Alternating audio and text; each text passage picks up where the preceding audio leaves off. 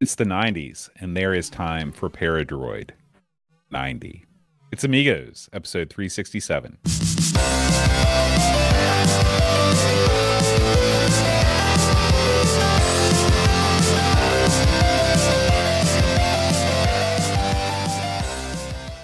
Hi, everybody. Welcome to Amigos. I'm John. And I'm Aaron. And today, Aaron, we're going to be talking about Paradroid 90. Paradroid beats one of a kind boat. That's what I hear.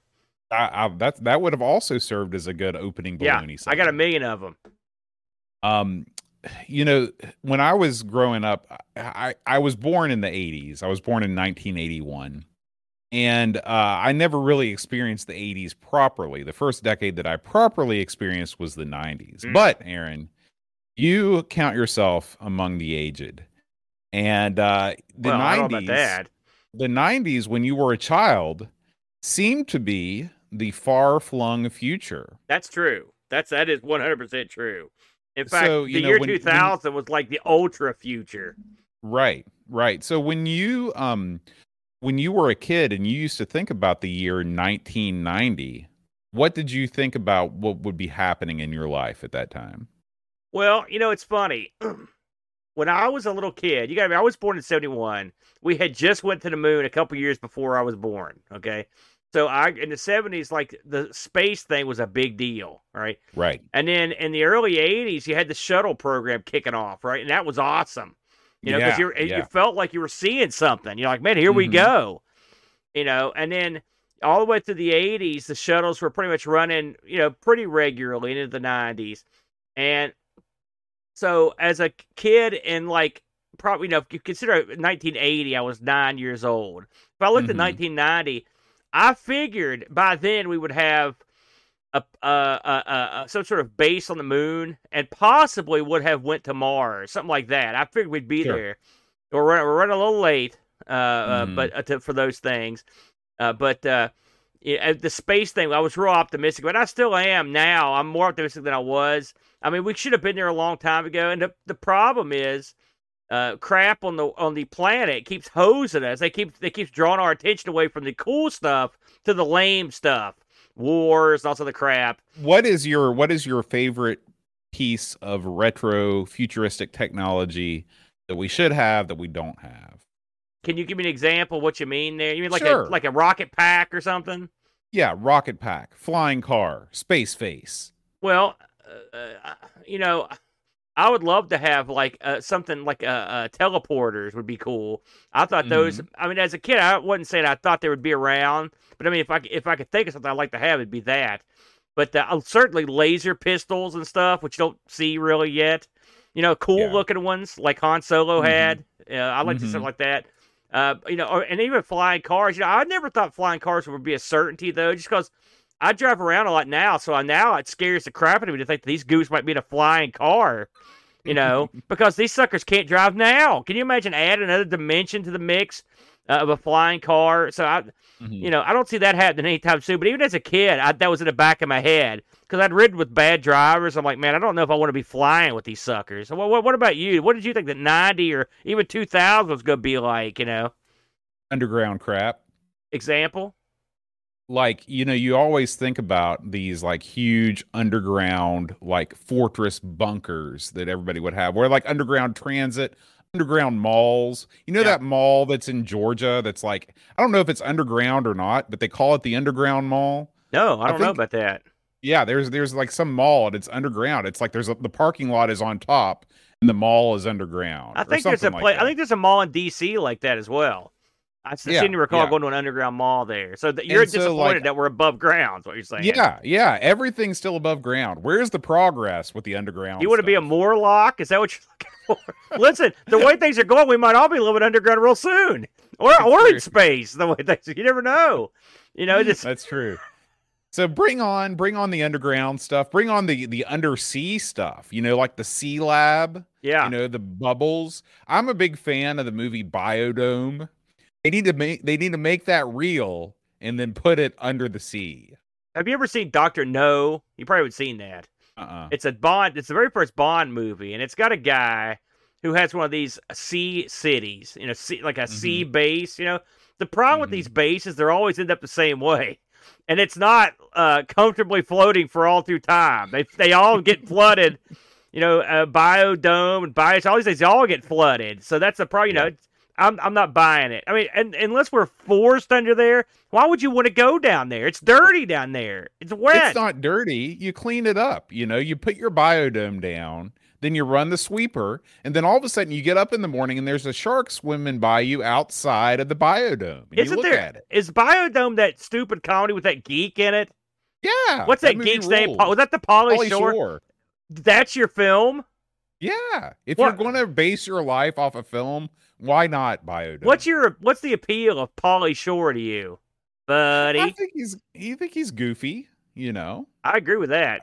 I thought, I'm a big fan of goofiness in my movies. Well, and that movie has it in spades. When he first surfaced like MTV back in the day, we were amused at his antics. I'm not gonna. Have you seen Encino Man? He was in that too. I was about ready to mention Encino Man. So I know what you really love now. Garbage comedy. Got it. I like my movies like I like my wrestling. Garbage. Get it out.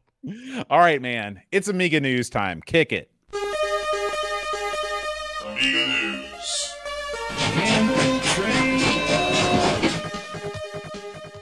Yeah. Pretty cool news this week on the hardware front, Aaron. All right. We're going to start things off with a brand new video from the one and only Chris Edwards. I heard him. Yeah. So Chris, he's been, of course, he's constantly busy. If he's not doing repairs, he's doing upgrades. If he's not doing upgrades, he's doing repairs. And this is a upgrade that I'd never seen before. This is a RGB to HDMI gimmick for the CD-TV. But Aaron, it's so much more. So much more. This thing allows you to connect multiple DB9 ports, a joystick port and a mouse port, if you want to go that route. Yeah. And it gives you, of course, the HDMI out as well. That looks dandy. And the greatest thing, the thing that I really love about it, is that it's got a back plate on it that matches completely the CD-TV. So when he puts this thing in and you see it, this is sort of a thing where he talks about it up front. Then he does, I guess, maybe like a flashback where he goes through installing it. But when you see it at the end, I mean, if you look close, you can kind of tell that it's sort of been added on. But from a distance, it looks like it belongs there, and it's not, somebody didn't take a Dremel to this thing and just kind of hack away to add some joystick ports. Is that a shot boat? No, that sounds like somebody. Listen, he also says it's got a ROM switcher on it, that's nice. You can switch between the A500 ROM and the CD-TV ROM. I don't know who makes this thing, but. And I was sitting here pondering this because, I mean, that looks sharp, okay? Mm-hmm. And this is the kind of crap that your CD-TV needs. Like, if I had a CD-TV, if you spring for the CD-TV, you've got to pony up for one of these things. I mean, there's no doubt about it, right? But I'm thinking to myself, how many CD-TVs are still walking around? You know what I'm saying? How many? A couple hundred on Earth? 1,000? How many do you figure? It'll be interesting to know, yeah. So, I mean, whoever's making it, he's talking about a niche market, man. And Chris is in the chat. He says SolarMon makes it. So good on you, SolarMon, for putting something like this out. But what a boon. I mean, this is sort of like the Amiga 600.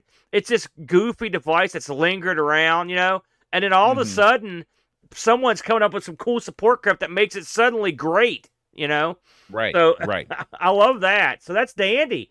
Hey, it looks good. I didn't get to see this video yet. I'm going to have to go back and watch it because I love CD-TV stuff. And this makes me want one so bad. Oh, yeah, I'd love to have one. If you're interested in picking one of these up, just go. You can go to r/Amiga News and click on the video link. All of the links to purchase your own. I guess this is a thing where you can it's an open source deal or it's on GitHub. It's one of these GitHub things. I'm still not really understand how GitHub works, but you can either build your own or you can order the PCB from PCBWay.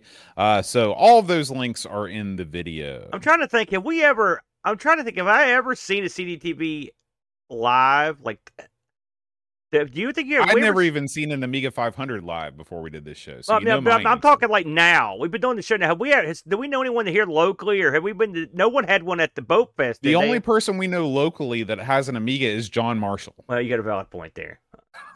Fair enough. We know one other person in this whole state. It seems that like has I an Amiga. saw one of these and touched it one time, but I don't remember. It may have been way, way back when I was in high school or something. Way back. That's cool though. And Chris mentions in the chat. Thank you, Chris. $60 complete. What a steal! What a man. steal! What a steal! Holy smokes! What a deal! Excellent. Yeah, That's good stuff right there, Boat. All right, Aaron. We move on to another exciting hardware story. This story comes to us from Amiga Love. Amiga Love. We love, yeah. Oh, yes. This is what many people have been waiting for. We talk about the FPGA solutions for the Amiga, and oftentimes they emulate the processor. That's what you get most of the time. But, FPGAs are such a wide swath of options. We're finally starting to see individual chips emulated by FPGA, and that's what we get here with the drop-in Universal Agnes chip. This thing is plug and play. 16 meg of 133 megahertz, 8-bit P SRAM for AGA plus bandwidth. It's got 1 meg, 2 meg, and 1 meg and 2 meg Agnes and 2 meg Alice compatibility. Jumpered NTSC and PAL default modes and automatic pin detection. Aaron, you can't tell me this doesn't excite you. When I'm excited. Trust me. When I saw this waft across my, I subscribe to the old Amiga Love on the Twitter. You got to have that love. He's always putting up crazy stuff. So when this came lumbering by, I just looked at it in quiet awe. Like I couldn't believe what I was seeing. You talk about futuristic looking. I mean, look at that. It's a bunch of chips in the socket for a single chip, brother, on a piece. Yeah. This is what I'm talking about right there. The future is now. This is it. Right. We're experiencing this sucker. So I don't know do you know who's behind this thing? Boda? I don't know nothing about it. I went to Amiga Love's site. Yeah. And I tried to find the story that the more than this, and there was nothing. Yeah. So this picture made the rounds. Oh yeah, but I mean, this is super exciting because there's you've got the Paula, the Agnes, and the Gary. If you can replace all three of those with FPGA chips, you can give an A600 AGA compatibility. I mean, you can do whatever you want, and that's super exciting for people like me that have an Amiga 1000, and I'd love to use it as my daily driver Amiga. Yes. If I could even just get a chip that would give me PAL compatibility, that would open so many doors. Can you imagine like a 2 meg? The big and having, because that's the Achilles heel of the Amiga 1000, among other things, is the fact you don't have to get that much chip memory and stuff. This would be. I had the exact same thought, Boat. It would be great. This is great. I can't tell you. This blew my mind. We'll get into this more when more info becomes available. But that was awesome. I was really surprised and stunned, pleasantly stunned over that one, Boat. Now, Aaron, our next story is for those of us out there that are into the new Amiga scene. I'm talking about the Amigas you can buy off the shelf right now today. Yeah. The Amiga 1 series. This is of these are the PowerPC based Amigas that are developed by Aeon Technology. We saw one of these things in the flesh, Aaron. Do you remember that at Boatfest? Thanks to our good buddy the Lord. He brought That's one right. of these bad boys, Level Lord. Also Level Lord. He came to town with one of these. And listen, I'm looking at this thing because I mean, we did get a little. I got to sit down and just screw with it for a while before Boatfest started. And I couldn't do nothing. And these things it's almost like they came from another world, like another time period or something. And these things cost a bucket load of cash. So and I'm looking, if you're ever going to spend money, like if you're in the U.S., if you're ever going to buy stuff in Europe, this is probably it's not going to get any better. It's never, and if it does, we've got big problems. Right. It's going to be but you're never going to get a cheaper price than this. And I was surprised as heck when I saw this link pop up that they're actually selling these again. I guess we have no idea how many they've got in stock of these things, do we? Because I mean, they can't be that many. It says that they are. It says now it says stock. Please contact us. But originally, when I saw this popped up on AmigaNews.de saying that they were back in stock. You can get one yourself unless you were curious. In case you were curious about how much these things cost, this is the X5000, which is the massive black tower with the cool looking Yeah. bowling ball silk screened on the front of it. 2,399 euros. Yeah. So 2,400 euro, about $2,400. The one thing about these two, because I know people, listen, no one's cheaper or more tight waddy than I am, Boat. And so I look at this, I'm like, oh, $2,000 for some kind of off the wall nutty machine. That you're not wrong, but there's a flip side to it, which is if you're the kind of guy that likes to tinker with stuff, and like it's like sitting on like Reddit or sitting on the news groups waiting for someone to update a program that you're using, like that kind of old school guy. Like this is your machine. This is like a hobbyist dream machine. If you're someone that's like super hands on. And every week a little tweak comes out to make something better, and it may give something a little more customization. Like this is the machine for you if you've got the money. Plus, it's you talk about the collector of rare items. There are not very many of these things floating around. You'd probably have the only one. If we bought one of these right now, Boat, I can guarantee you there'd be no other one in the state. There's probably no other one within 10 states. There probably isn't more than a couple hundred of these in the whole U.S., so right. If you like uniqueness, there's a draw to it. I can understand Absolutely. why. So I'm a big fan of wacky software. When I for the time when I had that Silicon Graphics workstation, the O2, there was part of me that wanted to hold on to it just because it was a wacky thing that I knew nobody else had. Yeah. Yeah. Of course, there was also the part of me that wanted a big wad of cash in my pocket. So plus the fact that you get it out of you get the thing out of your family room. I know that's part of it too. So yeah. Interesting. I mean, you can look at the stats on this. I mean, this board this is a mostly modern board. It's got PCIe slots. It's got PCI slots. It's got Zorro slots, SATA, Gigabit Ethernet. So I mean, it's not like you're buying something that's like 100 years old. I mean, these are nice, minty, fresh machines, but exactly. So if that's your bag, check it out. You can get one now. Is that Alena computer? Is that what I'm looking at? It's Amiga-shop.net. That's where they're selling these. If you want to have a look. And then I guess, and this is one of these things where the name of the shop is different than the name of the URL. Correct. Which, yeah. Who knows the decisions that are made. Listen, that's why I wanted to spell it out in case somebody wanted to go hunting, Boat. Yeah. All right, Aaron. Are you ready for it? Are you ready for a crap box? I don't know what this is. I have no idea what this is. Oh, thank God! Not a lot of game news heading out of Indie Retro News this week. Yeah, but they did announce Crapbox 13 and 14, a double musical bonanza for the Commodore Amiga. Okay. So this is, it is a compilation of music for the Amiga, music graphics, that is entitled Crap Box. So bad name, Boat. That's a bad name. Yeah. You can either check this out. You can just watch the whole thing complete from Saberman. There's links to the videos here. If you just want to turn it on YouTube and watch it, but you can head on over to Poo-A and bad pick up URL the demo pack for yourself. That probably means something different in French. I'm not quite sure what it means in English. And so but anyway, you can head over there and get yourself this demo pack loaded up. It's by the Electronic Knights. Listen to this. It says although the Crap Box features great tunes such as Hot Scotch, Comp Fill, Salty Water, Primer, and Talking Heads, it's one hell of a good demo pack. It says as well. So tunes and demos, got it. Crap. Yeah. I don't call things that I want to appeal to people. I try not to call them crap things. This strikes a nerve with you. I recall your hatred of the name Trash Talk. Yeah, I hate that too. But why would you? Why would you besmirch your own stuff? That's it. Instead of calling the show Amigos, I feel like I do that with my presence. Everything Amiga podcast. Let's call it Junk Crap with Two Geeks. How about that? How's that going to work out in the old? What kind of iTunes reviews you going to get for that? Not so good.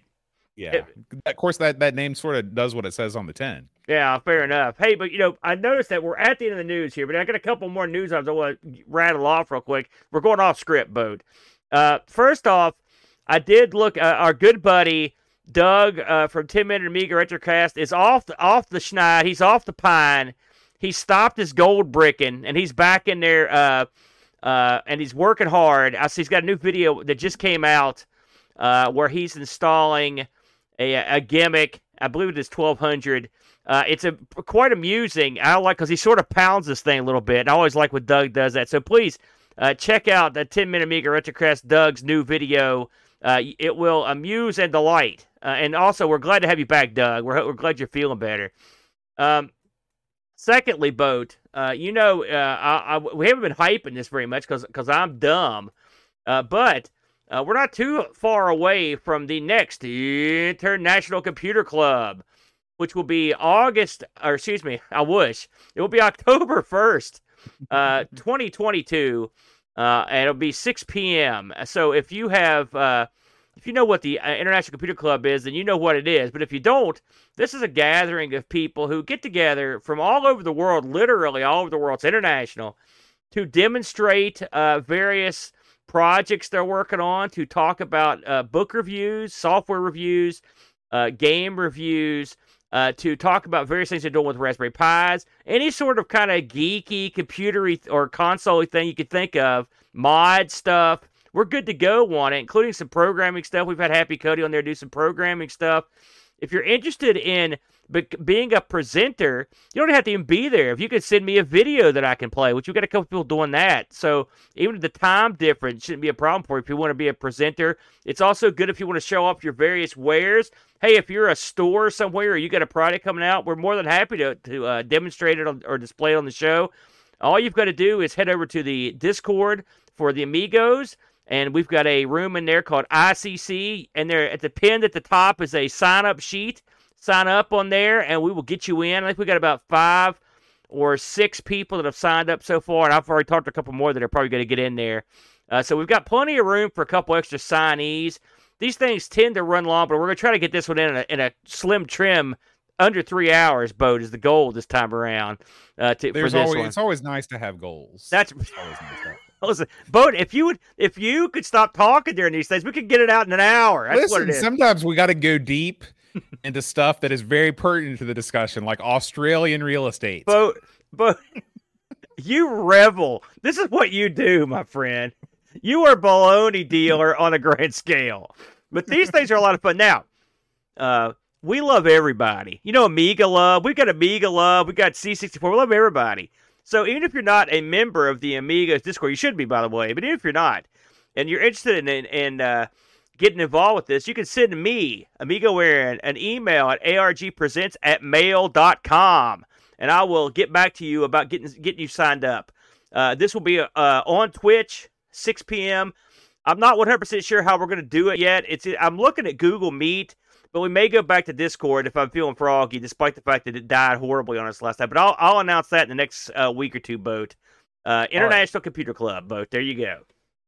All right. Well, I'll tell you what else we need to talk about, Aaron. What's that, my friend? The finest place for you to find any item of hardware or software you might need to get your Amiga or C64 up into tip-top shape, and that is retrorewind.ca. Absolutely. You know, Aaron, it's been a while since we've done a little product deep dive on the old Retro Rewind ad, and I thought we'd take a closer look at one of my favorite items, the A600/1200 buffered IDE adapter. Oh, yes.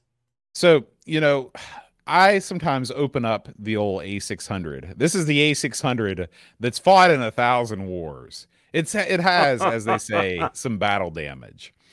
This thing has literally been all over the world, shipped to us from the great country of New Zealand. And, you know, it has one of those IDE compact flash adapters in it. And the thing is, it's in one of those anti-static bags. I stuck it in one of those, and I took some electrical tape and kind of wrapped it around it. Then I just taped the whole shebang to just some piece of plastic inside the case itself. I'm so proud of you. You don't want to be like me. You want to get yourself one of these buffered IDE adapters. This thing is a solid freestanding unit that attaches your IDE or your compact flash or your SD card to the IDE ports without any cables flopping around in there. Okay. Yes. This thing is going to make your A600 or your A1200 look so much neater inside. So when you have to open it up to tinker around or just to admire the artwork that is the motherboard, you can be proud of yourself for not having something that looks like garbage. You can pick one of these things up for $22, Aaron, $22, a small price to pay to make the inside of your computer look sharp and look amazing. And that's not all, Aaron. If you use the promo code Amigos10 at checkout, you can save 10% off this or any item, whether it's a recap, a repair job, some OS software, or Kickstart ROMs, whatever you want. Retro Rewind's got it. Just use that promo code Amigos10 when you check out. Save yourself 10%. We do appreciate Retro Rewind, and we thank Frank and his crew for being such excellent sponsors of Amigos. And we should mention that our good buddy Frank and the folks at Retro Rewind are actually sponsoring International Computer Club, just like last time. So double happiness for Retro Rewind for stepping up and helping us bring this stuff to you, the public. Thank you, Frank. Aaron, let's talk about Paradroid. Oh, man. Are you ready, Boat? I'm ready. Show me your happy face, man. There it is.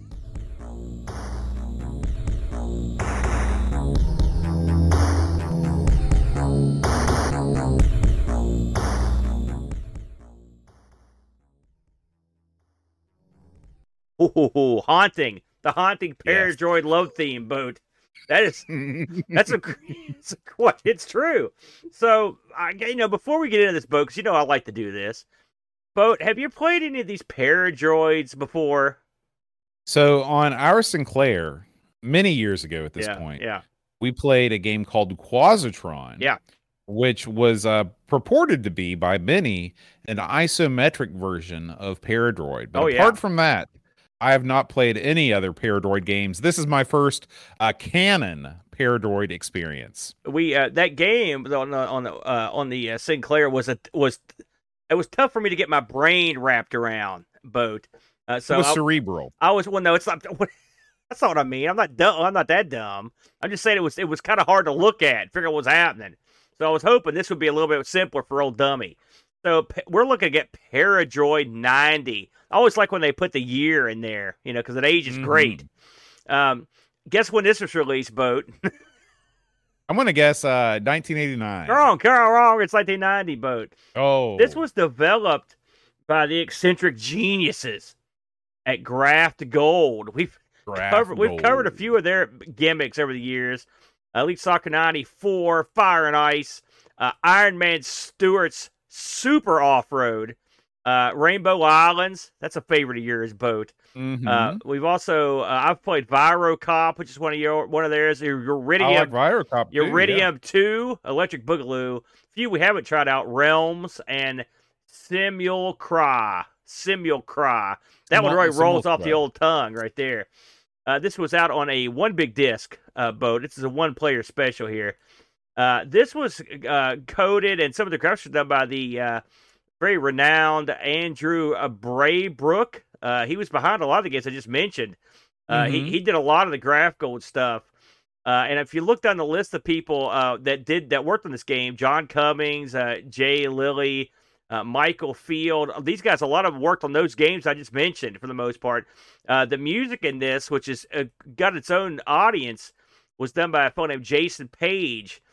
He worked on a couple of games that I recognized, including Putty Squad and the game that we loved on stream, but also on Amigathon, Master Axe. He was behind the music of that. So that's one I hope to come up on here one of these days. It's ECS OCS. And this one, I will look to see the computer of origin for this in terms of the development, Boat. It's widely speculated that this may have been done on the ST first.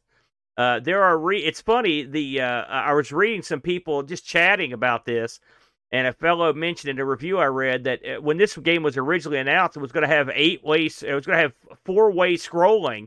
And eventually, the 4-way scrolling was taken away because the ST couldn't hack it. That's just a rumor. Your mileage may vary. But this is one of those games where they had to, make it to fit several systems, because this was actually released on a couple systems, including the Acorn Archimedes. which we love, and of course the ST, and you can actually play this on Antstream. I've been informed. I want to mention that this was published by Hewson. We've run into them a lot over on our Sinclair boat, but they've done more than a few things. We've done a couple games on Amigos too. More than a few. I always remember Nebulous being a Hewson software game. Well, the ones I've got written up here are Netherworld. They did a wrestling game, boat International Championship Wrestling. We got to try that sometime on the Amiga. I don't know how I missed that one. And Storm Lord, Battle Valley, Fifth Gear. It's funny. I was reading some background. They didn't mention Nebulous. It didn't. I didn't. Well, I didn't write down every single thing they did, but I didn't remember. Because it seems like Nebulous is bigger than all of those games put together by 10,000 Super Bowls. Come on, International Championship Wrestling. You know that's gold. I read some comments from the guys at Graph Gold who were just burying Hewson as a place that didn't know how to advertise a game, didn't know how to promote a game, and also didn't know how to pay the people that made the game any sort of money after the game was released. They sound like every publisher in Europe since the beginning of time. Listen, when I hear a confirmed burial, I want to get it out there, Boat. So, all that said, Boat, let's talk about the background of Paradroid. I'm not going to get too deeply into the background, but I will mention that because I got this straight on the manual, Boat. And I'm just going to read some of this verbatim. It is the year 2390.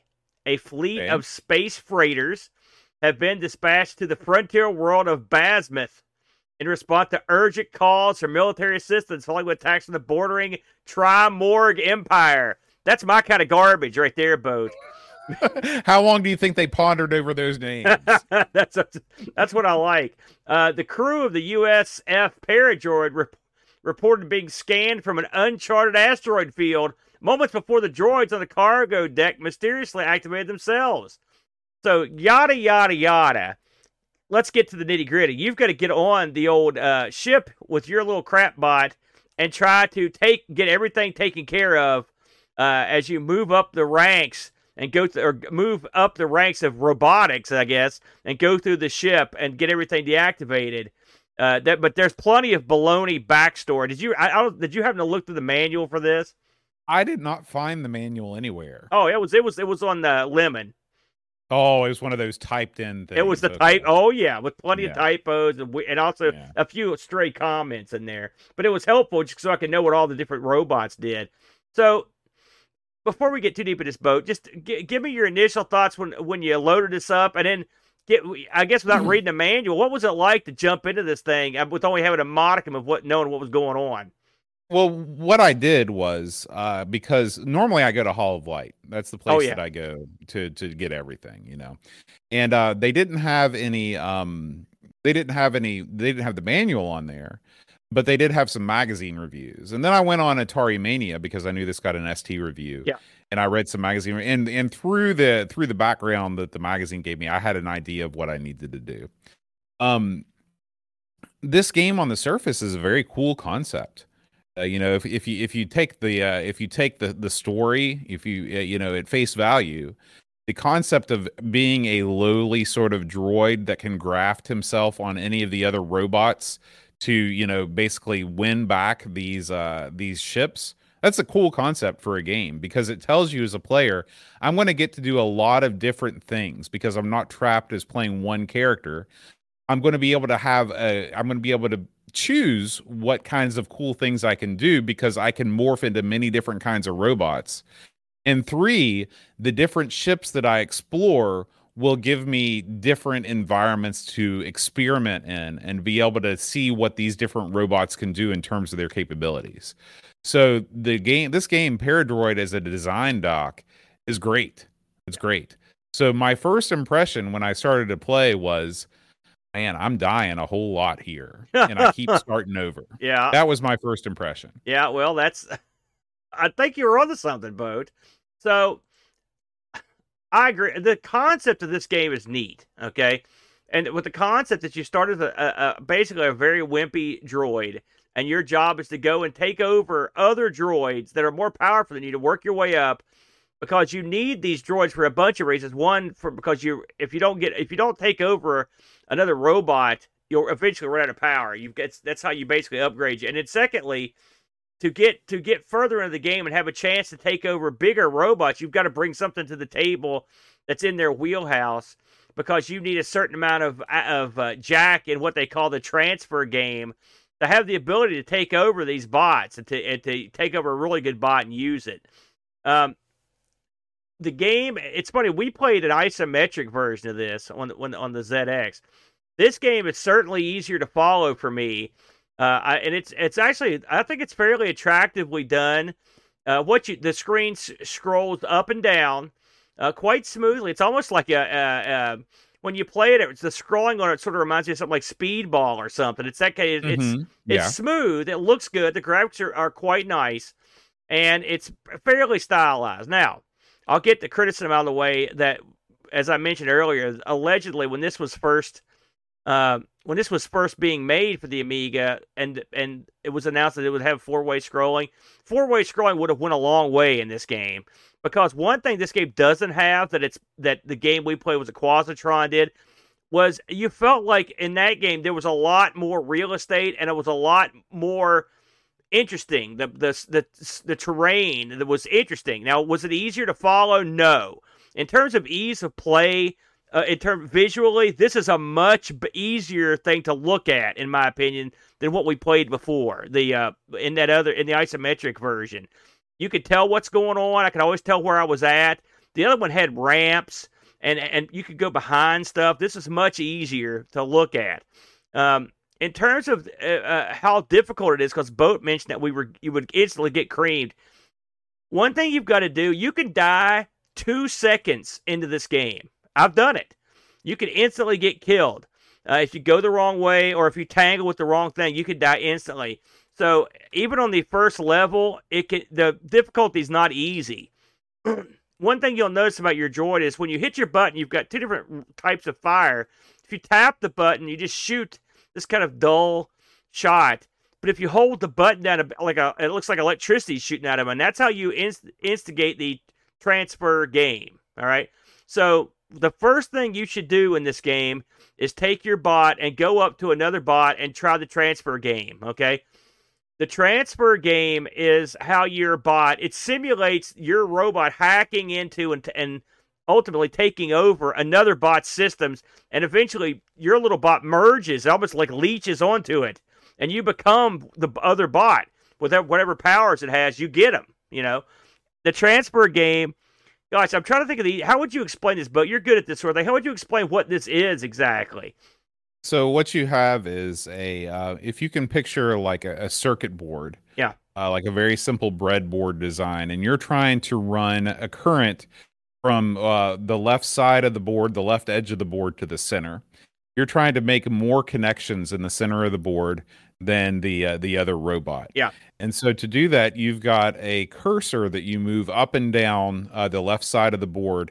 And when you press your button, you run current through that particular route while the computer is doing the same. And so there are forks that add complexity to the route of the current. And so you kind of have to contend with that. And you also have to contend with a ever decreasing amount of time.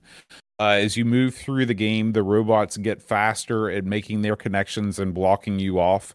And that is sort of another part of the difficulty of the game, is that the transfer sort of mini game becomes more difficult as the physical challenges of the robots continue through the game as well. Well done, bud. You know what it sort of reminded me of? Was the lock picking mini game in that spy game we played a while back, the Tom Clancy one we both liked. Yeah. Remember the lock picking? Mm-hmm. So Boat's dead on when it comes to the transfer game. Sid Meier game, Sid Meier, right? That's right. Yeah. Anyways, the covert action, I believe is the name of that thing, Boat. But the transfer game, this is really important. And the thing is, when you first look at it, you're going to be like, oh my god. But what it does, it gives you a chance to pick which side of the transfer game you want. And what you do is you look them over. And what I would always do is look to see, okay, which side has the most branching paths in the good way. You know, 1 for 2s.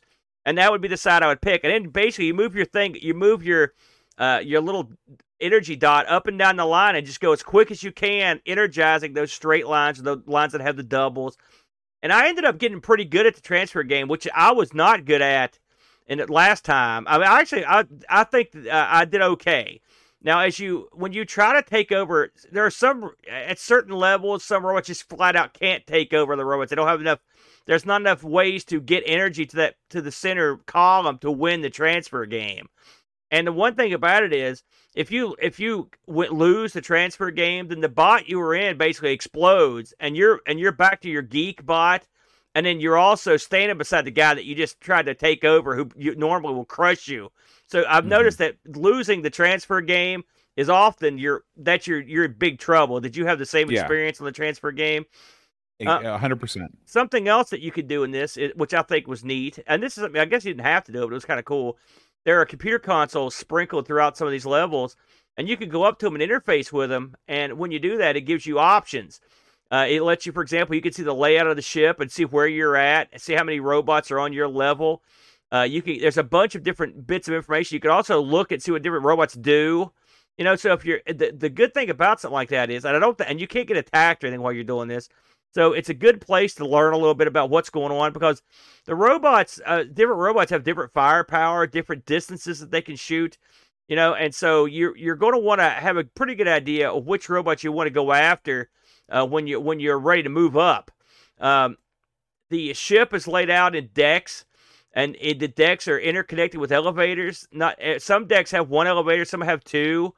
At least on the first ship, I didn't get past the first ship, I should mention.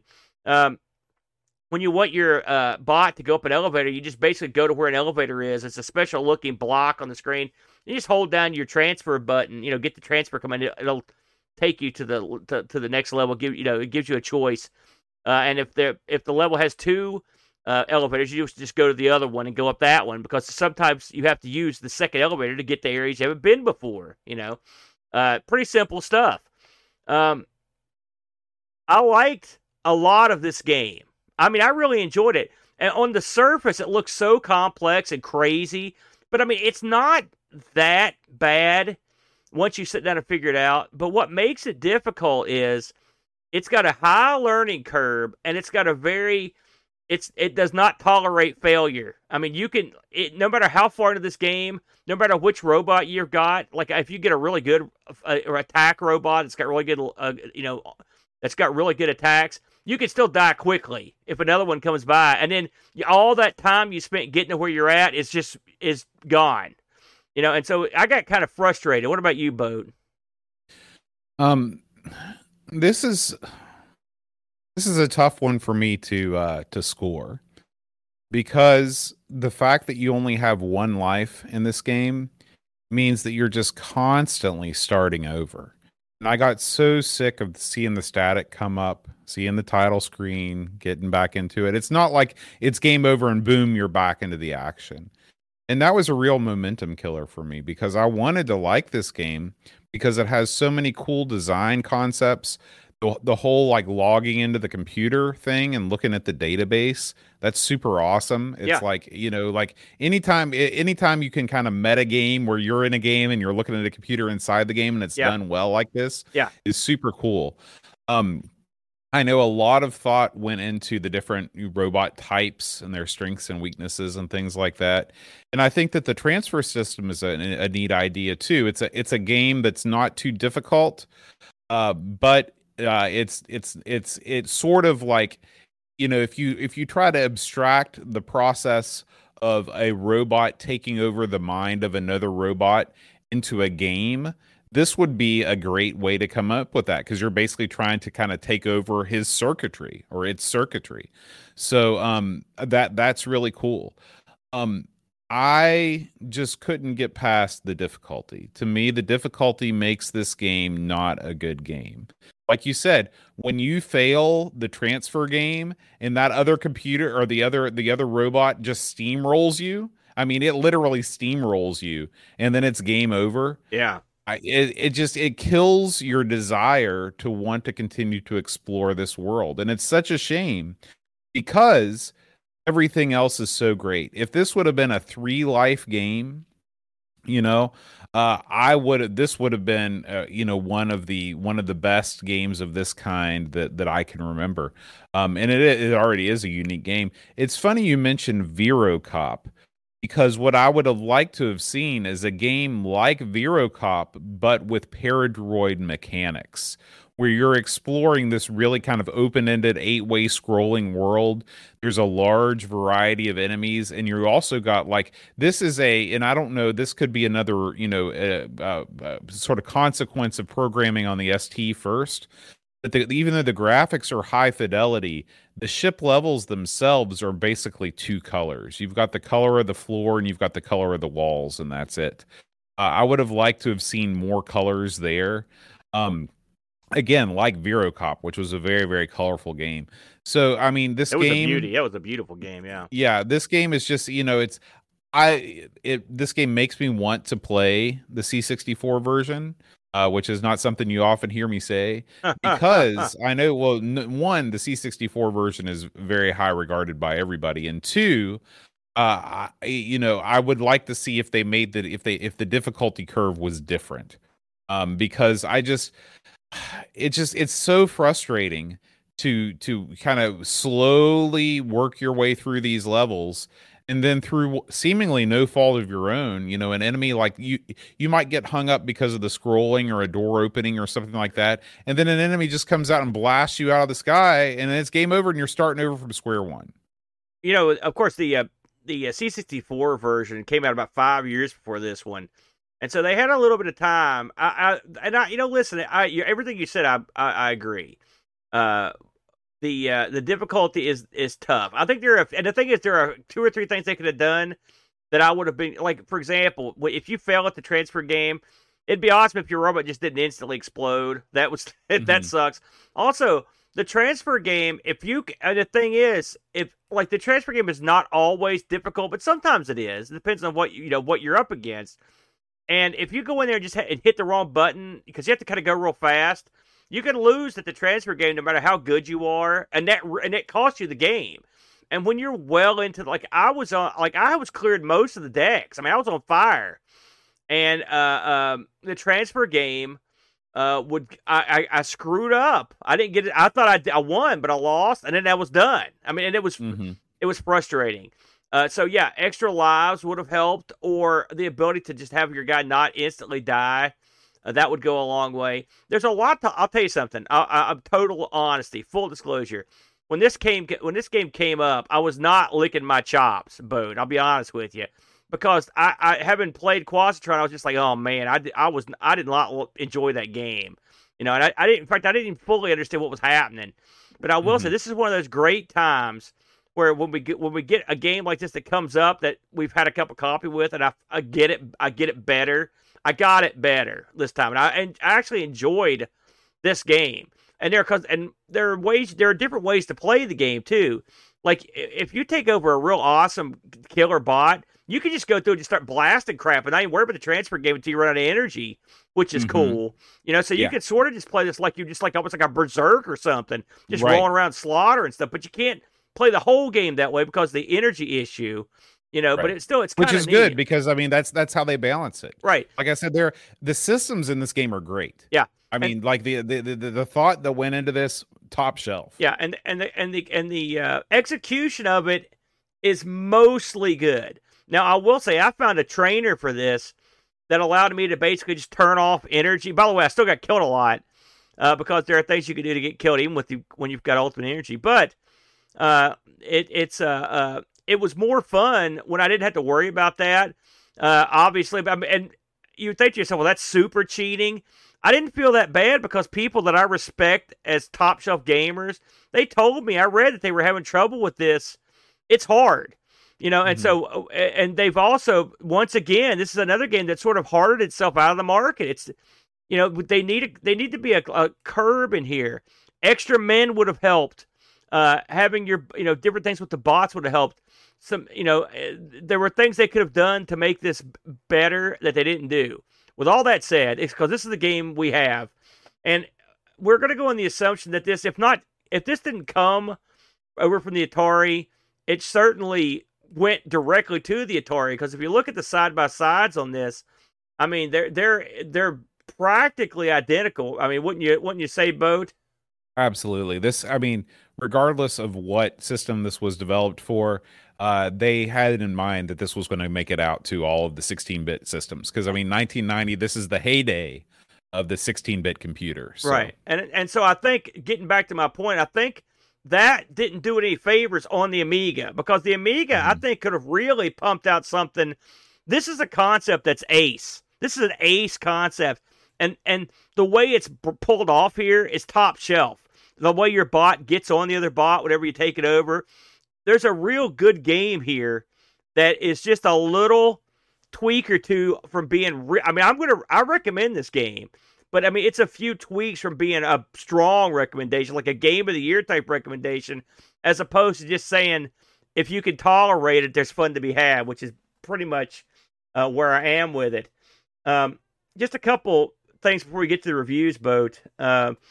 This actually, I mean, it got over to a certain degree. Amiga Power put this on its list of top 100 Amiga games of all time at 22. Pretty high, Boat. Mm-hmm. I read on Moby, it's a little trivia note, that this game there was a version of this that was going to be released with Turbo Graphics, and right before it got released, Houston went under, and the people at Graphical couldn't negotiate a deal. So so they were not happy, by the way, as you can imagine. The people on Lemon give this an 8.07. The magazine reviews are mostly 80s and 90s, with one exception, which was, of course, Amiga Joker gave it a 62. The average magazine score, 84%. So there's that. I noticed when I was doing my research, and Paul mentioned it in here, in Retro Gamer, the review for this was done by our good buddy Paul Kitching. So if you see him in there, that's what it is. How do we do in the Discord, Bud? We get any action on this? Well, before we move into that, I did want to mention a tip that somebody gave us on Discord. If you can actually go to the author of this game's blog, Braybook, is that his name? Andrew? Yeah, that's it. Yeah.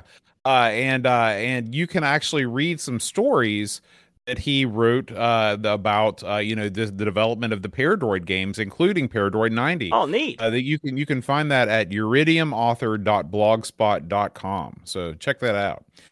We got some Discord reviews, Aaron, and they were people love this game. They love it. And so we'll start with David Hearn Ryder. He says, to enjoy Paradroid 90, it's best not to play it. I'm just kidding. He didn't say that. To enjoy Paradroid 90, it's best not to compare it to the C64 original, as gone as the horizontal scrolling and the plethora of ships to conquer.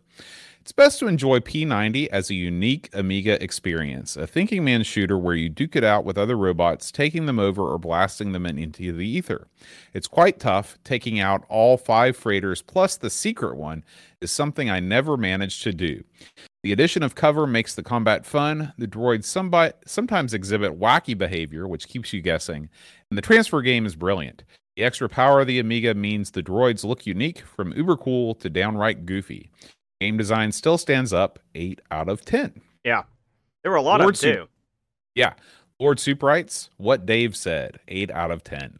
I love Lob's Terminator writes, contrary to David's advice, I have no choice but to compare it to the C64 original, because that's what I mostly played back then. If you are familiar with the original, P90 doesn't offer much improvement. In some ways, it is even a downgrade. P90 has vertical scrolling only. The robot difficulties are harder to judge. The C64 showed the actual number in the sprites. Oh. General smoothness of gameplay is worse. The graphics are better and less abstract in Paradroid 90, which is the one major improvement. It's an okay version of a 1985 classic, and the core idea is still good, but it really needed a bit more to feel like a 1990 game. Score 6.5 out of 10. That's going to do it for the Discord reviews, Aaron. That's about what I figured, Boat. One last item of bookkeeping here. I looked this up on eBay, Boat. This game ain't cheap, brother. I saw box copies. They were asking $180, $137. These are all U.S. I saw one that was complete in box for $27, but was in Spanish. If you're okay, I'm just saying, hey, you never know. Some people don't care. The discs weren't cheap either. I saw them going for like, now they were asking $52 for the thing. I didn't see anyone having bought any of these. These were just the asking prices. So your mileage may vary, but I would say this is one that if you come across it in the wild, you may have something there, Boatster. That's all we got. All right. Well, Aaron, why don't we leave Paradroid 90 and check out what's been going on in the wider Amigos retro gaming community? Very good, Boat. Very good. So we're going to start off looking at what we did in the last week or so here, Boat. And let's start with a little something we released last week, which is the old Ask the Amigos. One of my favorites, Boat. I love this show. We had a good time on this one. Plus, we got to use that cool new curtain effect at the beginning, where after the curtain opened, that was the best part of the show. We just stood there looking dumb. That's what I liked about it. Do you remember anything from this? You never remember nothing, do you? I remember we talked about the best and worst Cinemaware game. There you go. That's all. That right there. That sells it. That sells it because Cinemaware. We love. Cinemaware. we also discussed the best way to pronounce scone or scone. Is this the one where you did your puppetry? Yes, that right there was solid gold money. So this is a must watch. That with the puppetry in there, I love that one. So that just came out Monday. Let's also have a look at this. Is something you've put up for later use, Boat, to explain what's going on with this. So Cracked is coming up on the Atari ST show, our next Atari ST show. And now, if you took a look at this, Aaron, and I asked you to tell me the control method that you would use in a game like this, what sort of controller do you think you would use? A light gun, Boat. You'd be wrong. This is a game that looks like a light gun game that was produced exclusively for the mouse, because this is a game where you shoot eggs with the mouse, with the left mouse button, and then you have to catch them as they fall with the right mouse button, something impossible to do with a light gun. However, beyond all that, Cracked is an interesting game. Of course, our rule with the ST show is that we only play games that were not released on the Amiga unless we either screw up or it's a special week. Yeah. And so if you're interested in seeing what the other side of the street had to offer in terms of arcade action, you could do worse than checking out the upcoming episode of the Atari ST show. Yeah, we'll be putting that down in a couple weeks, Boat. Should be a lot of fun. Hey, we've got a little something here for myself and the Brent. This one came in late, Boat. We just filmed this thing Tuesday night because I was out of town. But this was a fun one in my opinion. This is the Super A-Can, a very obscure gaming console from Taiwan that was released. I think it was like in '95 or something like that. And boy, this thing hard to emulate, Boat. Tough to find, tough to play. But we managed to. We literally picked the only two games we could actually play on the machine, but it worked.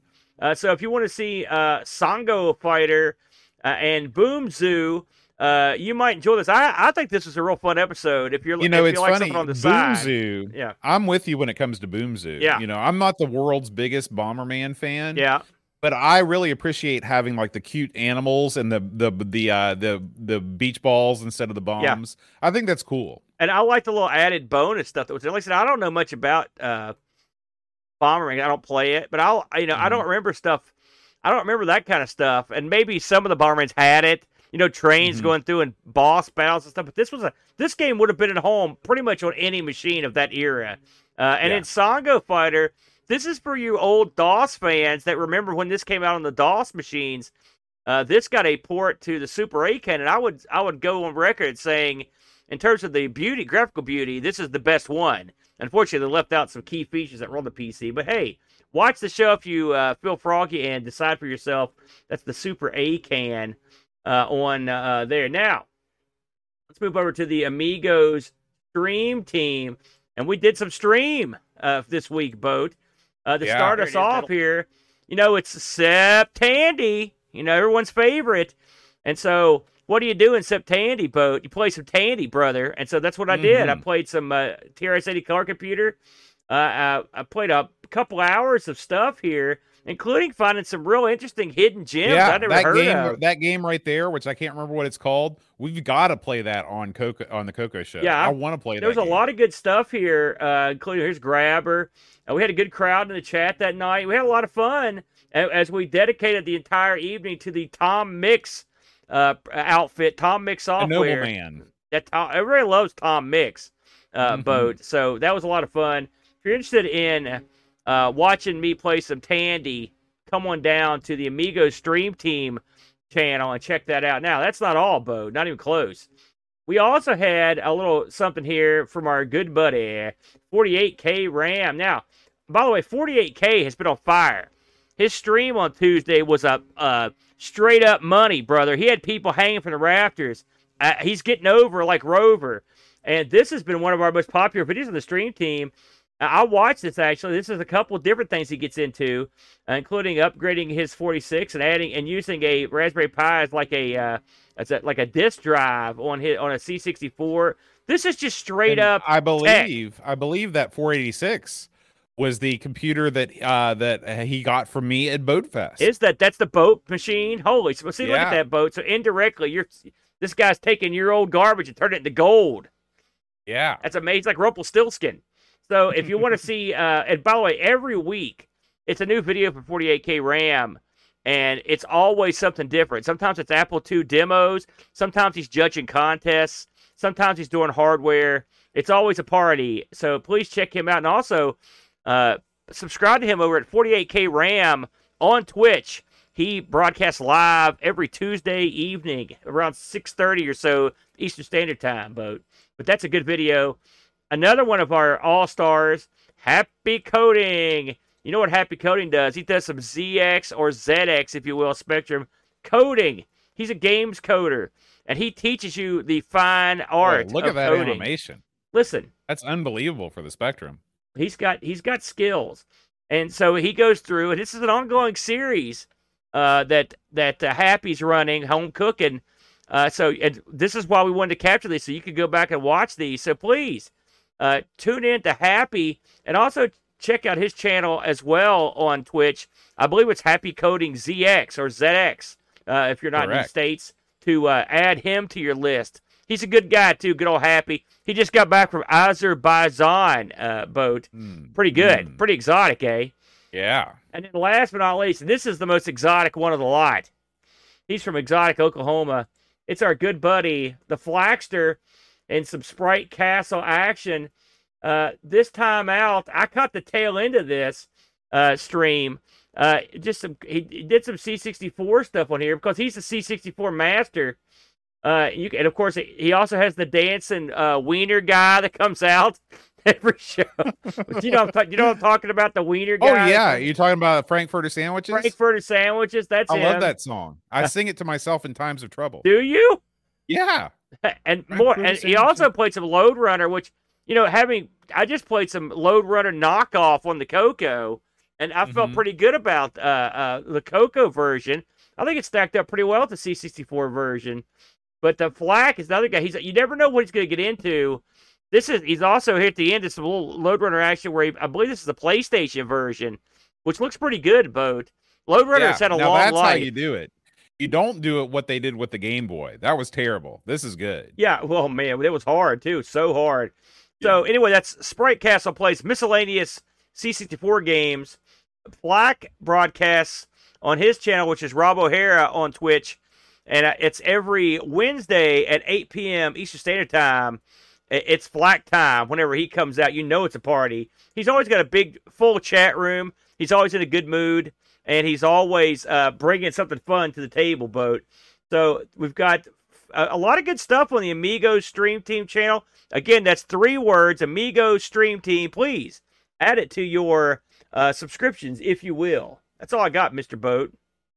All right. Well, we come to the part of the show that is my favorite.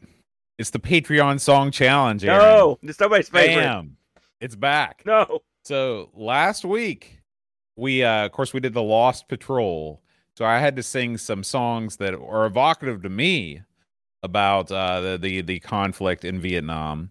And so I did some CCR tunes, Fortunate Son and Have You Ever Seen the Rain?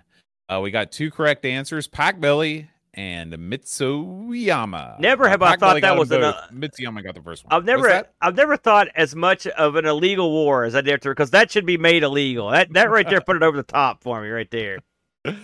So we have a special treat for you all this evening.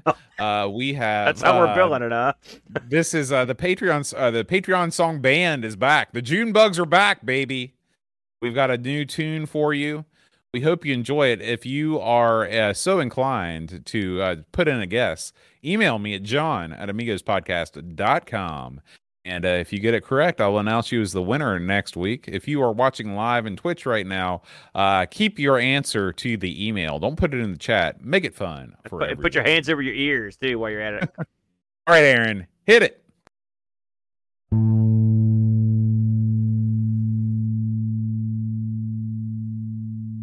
Inga, Ida, Robot, Dr. Pack, Billy, Rob, McDavid, Howard, Price, Jazz, Dog, Daniel, James Miller, Art, Hyper, Bump, Face, Movies, Chris Edwards, Petzl, Alarm, Albert, Kemp, we like what we like, Mr. Chip, Peter, Price, Herman, V, Wonderly, Chesum, Mark, Richard, Sir David, Hearn, Remo K, Romo K, David Terrace, Jude, Carlos, Matthew Mobius, the Phantom Magnus, Seth Yates, Alistair, Fiend David, C. George Ozansky, The Amiga Show, Daniel Crabtree, Super Family King, Crazy Loomis, William Vintage, Scar, Heavy Systems Inc., Frag Lord Mark, Bylundo, Latho, Alien Breeder, Dave, Velociraptor, Calvert Boy, Dana Williams, Lucanson, Bond, the Bass, Frodo, and also besides the Tech Mate Sugar, Mr. Golda, Lucas, Terry, Dennington, Sword Club, Reflection, Simon, Ledge, Captain Crispy, Kilobytes and Caffeine, Gary, Happy Free Lunch, King, Fox, David, Bigford, Cameron, Armstrong, Andy Jones, Lobster, Manade, 10-minute Amiga, Retrocast, Bernard, Quinn, RMC, Tim, Drew, Joseph, Harris, and Callader, Rob O'Hara, Matthew Larimore, Andy Craig, Shanto, Bachman, Roland Burke, Andrew Muncho, the Zombie Late Con, Alec Kebab, Checo, Today, Level Lawn, John Marshall, Matthew Perron, Reaping Dead Roy, Thinking CTC, the Slow Norris, Stefan Sorgat, Mortensen, Edmund, Helen, Christopher, Hessel, Chris Folds, Lauren, Sugar, Graham, Finn, Adam, Braddis, Peter, Brands, Retro, and Vintage, Gary, Huckaball, Eric, Douglas House, Tapes from the Crypt, Josh Nan, Adam Bradley, Jonas Ruller, THT, Eric Nelson, Daniel Binkson, Derek Coles, Jason Warrants, Pixels at Dawn, and Kjolbjorn Barman. All right. That was I want to give give rock music.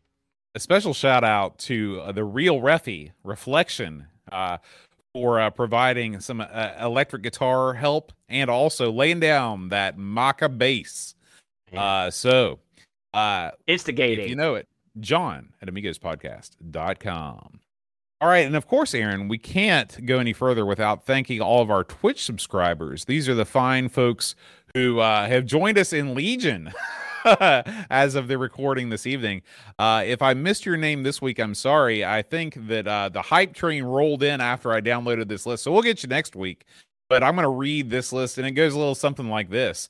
TSI Matt, Real Retro Dude, Buck Owens, Brother Bill, Paco Take, Mitsuyama, Oil of Hope, Blue Train, Negsol, Mash Pie, Beach Bum 7, Luminate 08, Edvin Helland, Twilight Zoner, Uber Scuba Diver, Java Soft, RetroRewind.ca, Pints and Amiga, Spinny 108, Super Tech Boy, Eeyore 4077, Mr. Rocket, Tinfoil, Rob O'Hara, Brock 101, Hayward Heel, aka Paparazzi, Explorer, Texas Foosballer, Crabs MTG, Petzl K9 Zap 9, David ZG 1000, Robin Wendell, Amiga Live, Amy Steph, Jigglebox, John Marshall 3, Dub Project, Happy Coding ZX, Harlaw 10 Mark, Still Adolescing, Steve Burtz, Christian Russell, HSEI Ken, Picard 2010, Mcron, and Great Owl G.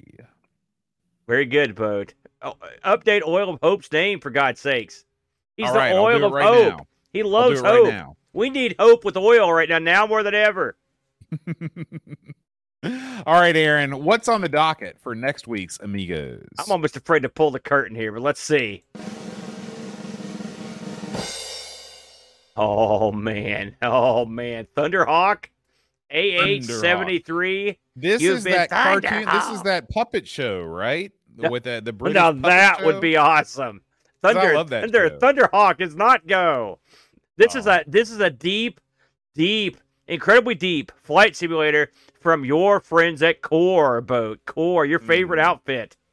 Core. We call that. It's a mixed bag, is what we say. Oh, about so at Core. least you've loosened up on them a little bit. You were burying Core deep beneath the earth, ironically. So I'm glad to see. This should be interesting. We haven't done something like this for a long It's been time. a while. I'm looking forward to sink my teeth into a good sim. So. I'm scared.